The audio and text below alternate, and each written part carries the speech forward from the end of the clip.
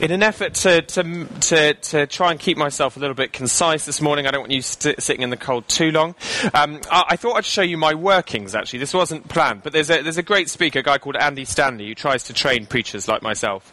And one tool he uses is he tries to get you, whenever you're preparing, I'm revealing my working here, and this is training for any one of you that might end up doing a talk. He says, ask 5 simple questions. I'm going to stick with 4 for this morning. He says, what do they need to know? Why do they need to know it? What do they need to do? Why do they need to do it? When you're preparing a talk. You can see why those questions. Now, this was my workings earlier on this week. So you'll see, I've put up here. Can you... Oh, I need to put my password in. Hang on. Sorry.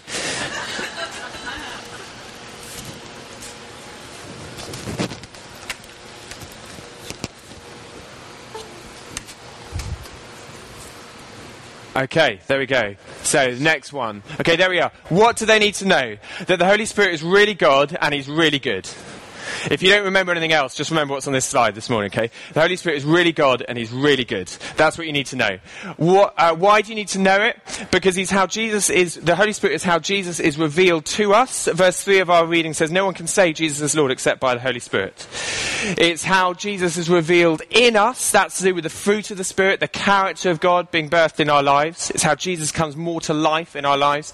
And it's how Jesus is revealed amongst us. A key word in our reading today, I think it's verse 7. Have a glance down. Who can spot the word manifest or manifestations in verse 7? Is that the right verse? Anybody give me a definition for manifest or manifestation? What does it mean? Another word? A showing, a revealing. He's just saying this is how the world will know that the Spirit of God is among you. He will be revealed among you through these things.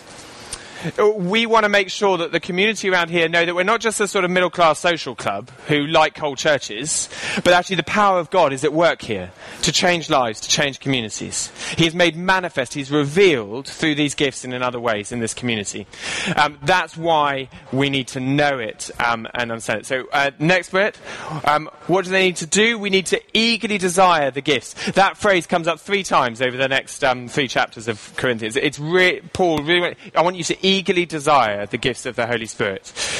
We're to receive them and use them for the common good to build up the church. And the last one, why do they need to do it? Because it's how the world will know that this is more than a middle-class social club. That was, you see, it really is rough sketch. It's like I probably wouldn't have said that normally in a talk, but that was what I wrote down earlier on this week. Do you see? So this is my working.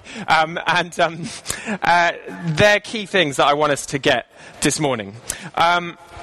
Over the road at Turnham Green, some of the liturgy that's going to be said this morning in the baptism service, this is one prayer, just so we see how absolutely foundational it's made clear in Scripture and it's made clear in the liturgy on key occasions like this in people's lives, how important the Holy Spirit is. So this is a baptism prayer that's going to be said.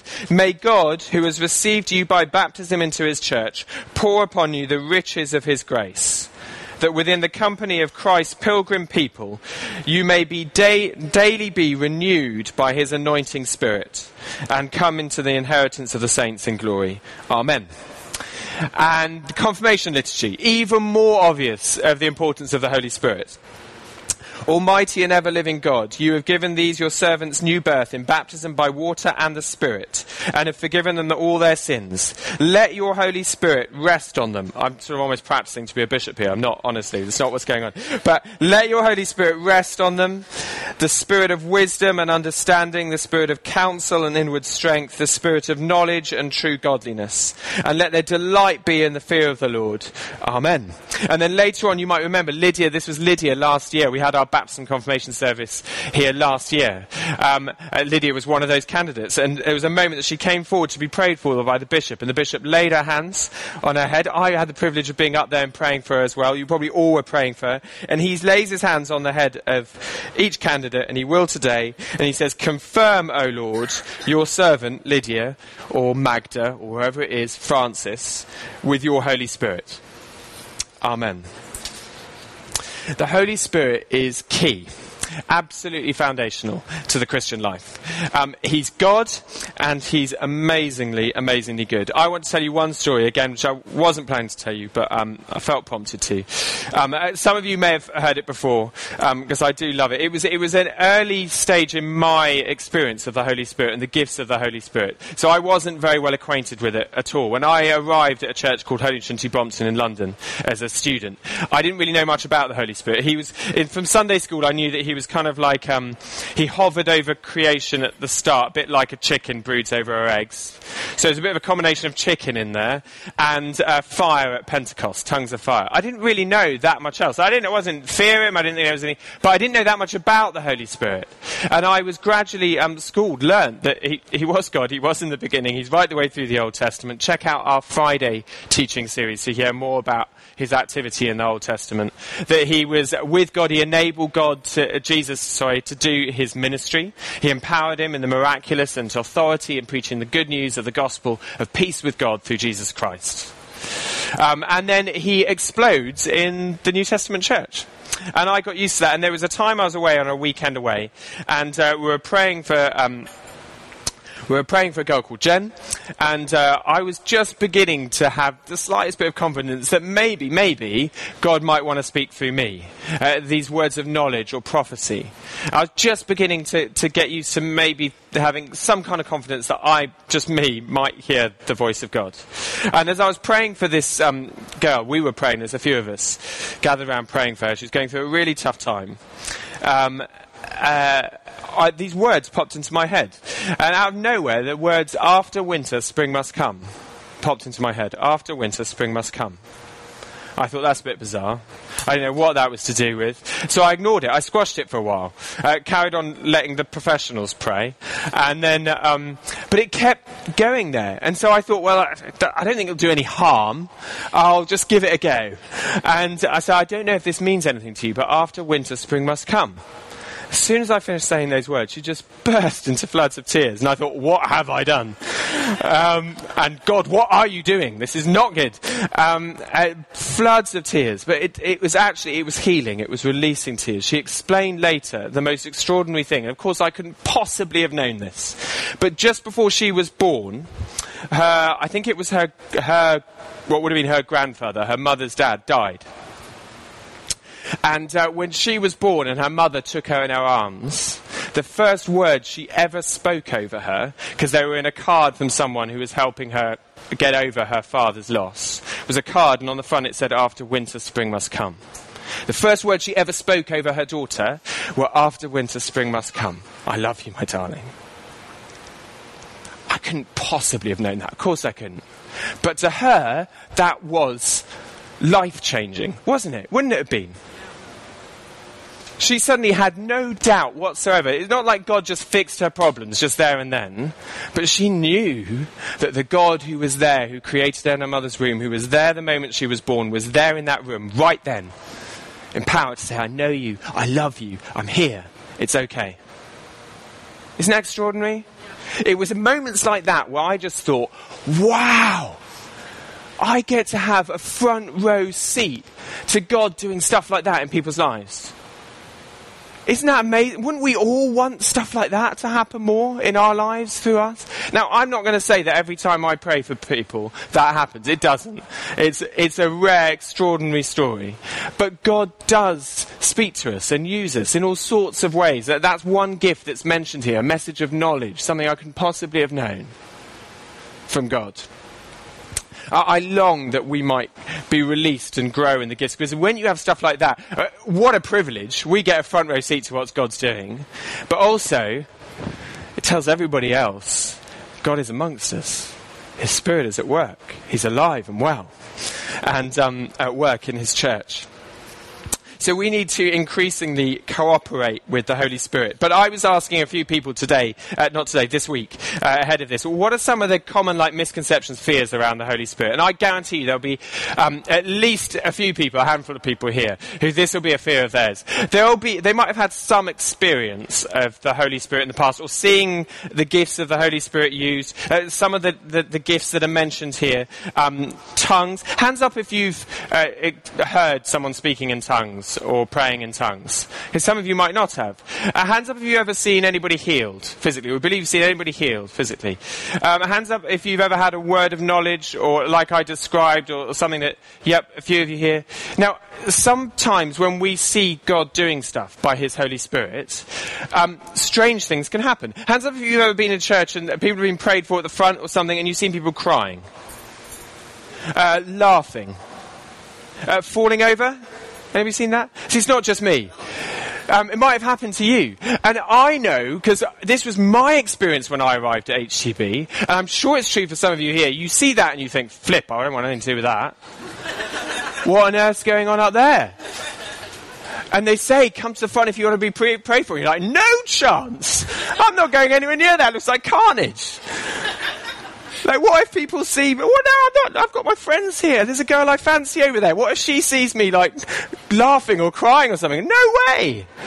I remember thinking exactly those thoughts. Exactly those thoughts. And I think we can fear that that's the kind of thing that will happen. I'm going to indulge us in a little video clip now, which I think is very funny, because I think we fear that something like this might happen if we go forward and receive prayer or something. So we won't watch it all. But. Thank you. I'm always sort of hunting for the perfect puppet, and I need another volunteer, and I wonder if I could borrow you on the end. What's your name? It's Luke. Luke? Luke, yeah. So what do you do, Luke? I'm a student. You're a student. Excellent. Can we give it up for Luke, please? Come on up. Thank you. Now, could you stand on that side of me? So, Luke, I'm just going to give you a slight makeover with this mask here. Take your glasses off, thank you. And, can you see? Yeah. Now, this is just a simple mask. It's going to take the heat off you. You're right.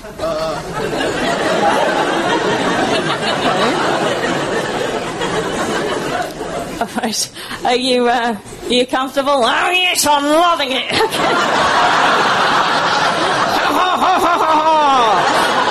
Oh, this is classic. Okay. Oh, I wasn't expecting this.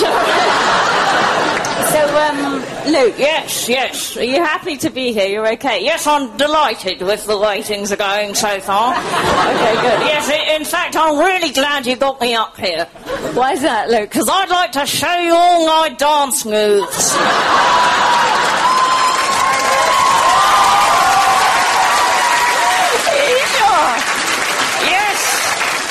Really, all my life I've been waiting for an opportunity like this.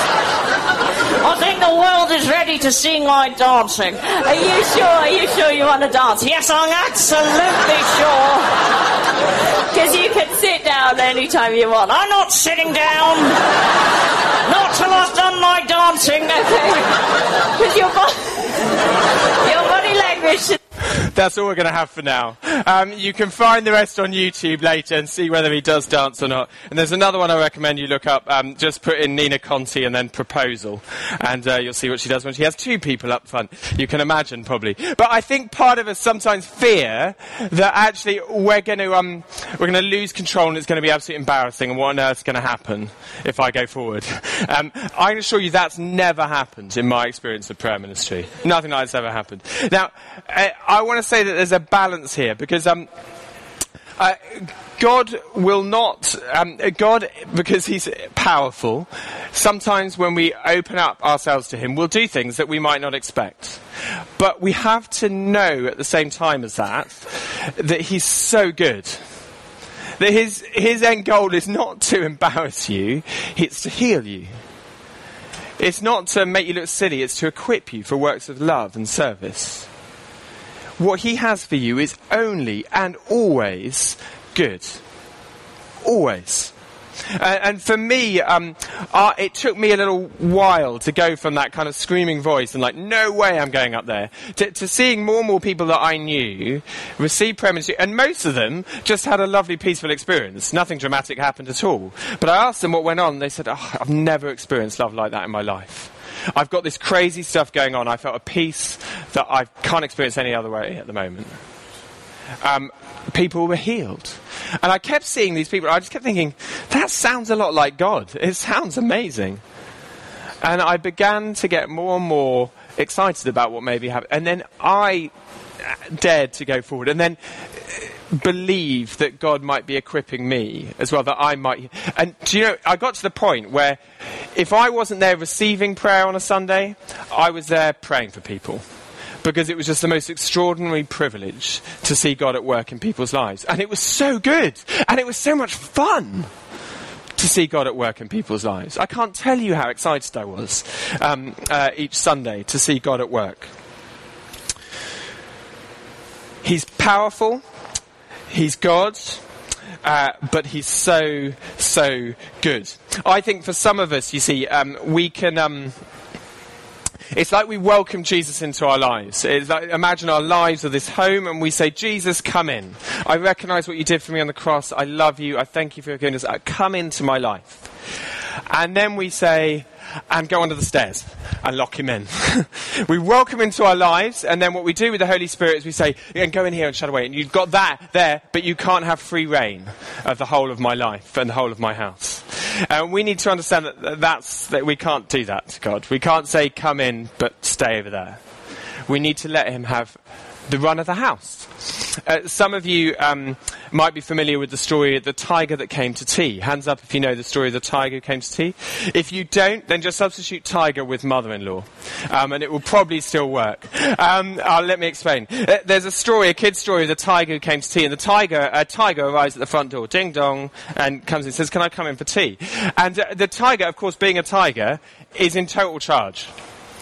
What the tiger wants to do, the tiger does. The tiger has all the tea, the tiger has all the cake. Some of you are thinking mother-in-law here. It sort of works. The point of that story is, I just have to let the tiger do what the tiger wants to do, because he's a tiger. He's clearly in charge of that situation. And in the same way, when we welcome Jesus into our lives, we need to recognise that he's God and that he's good, but we need to let him have reign in our lives. He's in charge, and we need to let him be in charge. Sometimes, this is when the analogy with the tiger breaks down. Sometimes we do try and just shove him and say, thank you, and deal with that, but I don't want you in that room. I want to keep this for myself, and over here, that's too dark. I don't want you going anywhere near that. I buried that a long time ago. So you just stay over here. You're very welcome here, but the rest of the house is mine. We can't say that to the Holy Spirit. There are a couple of things I wanted to say. Another thing I want to say is the Holy Spirit is for everyone. I have a glance down at your reading again, and to verse 7 of the reading. Now to each one, the manifestation of the Spirit is given for the common good. To each one. Another big misconception that, whether people will admit it or not, but I bet this was me again, and I expect all of us have thought this at some point. If you don't now, or you maybe do now, is God might use some people like this, but not me. He might use, Phil and Lydia and Stephanie and whoever else. He might use some people like this, but not me. Either because there's a guilt about something in your life. If you really knew what was going on in my life, then he wouldn't use me. Or because you just don't feel like you read your Bible enough, or whatever else you might, but not for me. This reading and throughout the New Testament makes it quite clear that that is not the case. I don't expect anyone here to have all of these gifts, but I do expect everyone here who's a child of God to at least have one of these gifts. Because the Bible tells me you will. You should. And the church needs you to have and to exercise that gift. There's a great verse in, it's Jesus speaking, in Luke chapter 11. I won't give you the whole story, the whole context, but he says, how much more will your Father in heaven give the Holy Spirit to those who ask him? There's no qualification there. It's no how much more will your Father in heaven give the Holy Spirit to those who've been to theological college, who read their Bible in a year every year, who are really good people, who'll ask him, is what the reading says.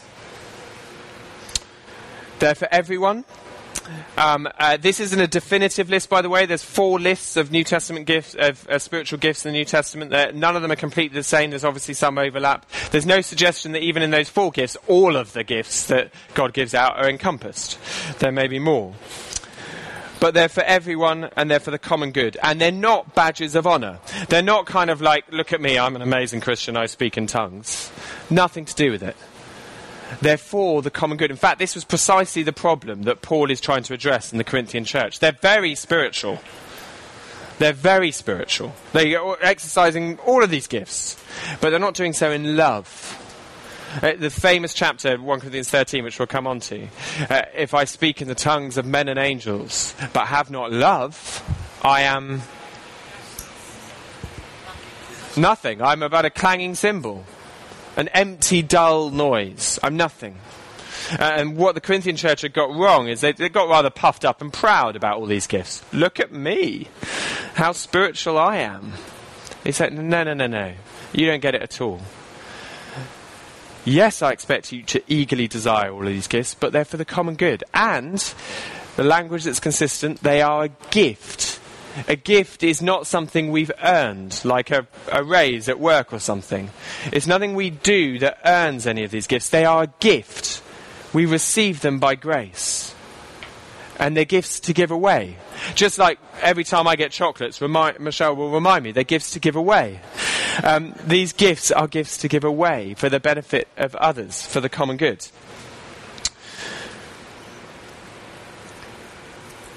They're a gift. That means there's no place for pride or arrogance in this, only gratitude and thanks.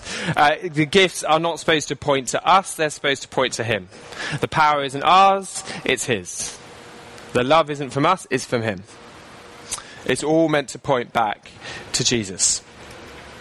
But we really need them, and we really need to be eagerly desiring them. I love this quote from C.S. Lewis's The Lion, the Witch and the Wardrobe. If you've been here any length of time, you know I love C.S. Lewis anyway. And I was inspired by it afresh because Marilyn has a coat that she came in today that looks like it came out of the wardrobe in The Lion, the Witch and the Wardrobe. I thought I'm definitely going to use this quote then when I saw that. In that story, Aslan comes to the children in the story as Father Christmas at one point and gives them all gifts. But it's really interesting what he says about these gifts.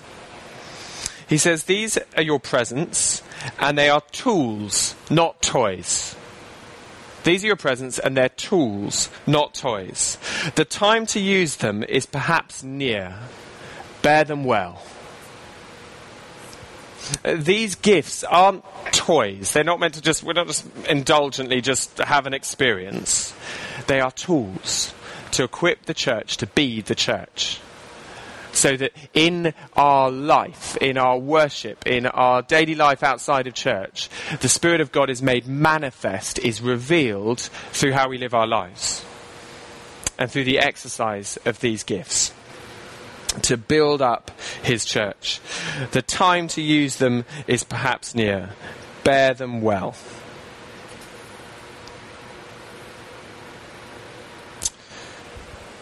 I'm coming into land. I'm going to stop and we're going to pray. No, I'm not going to share another story because we're going to make some of our own. Shall we stand?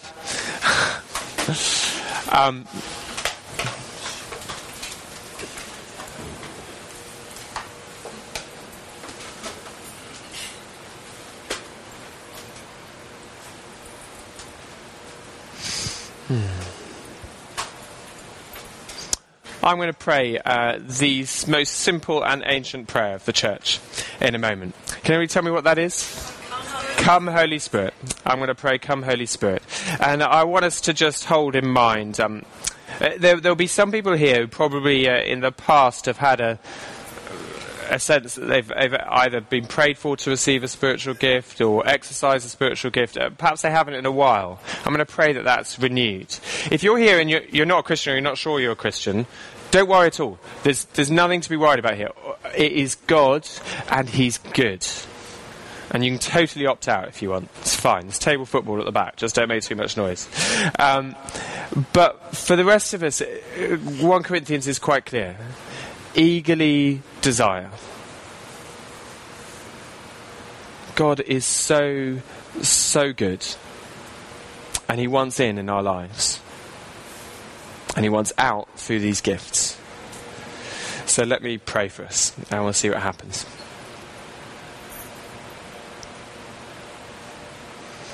Father in heaven, you know the heart of each and every person here. And I pray that if there are people here who, don't want this or don't want it, then Lord, bless them. Just pray your blessing on them. That's absolutely fine.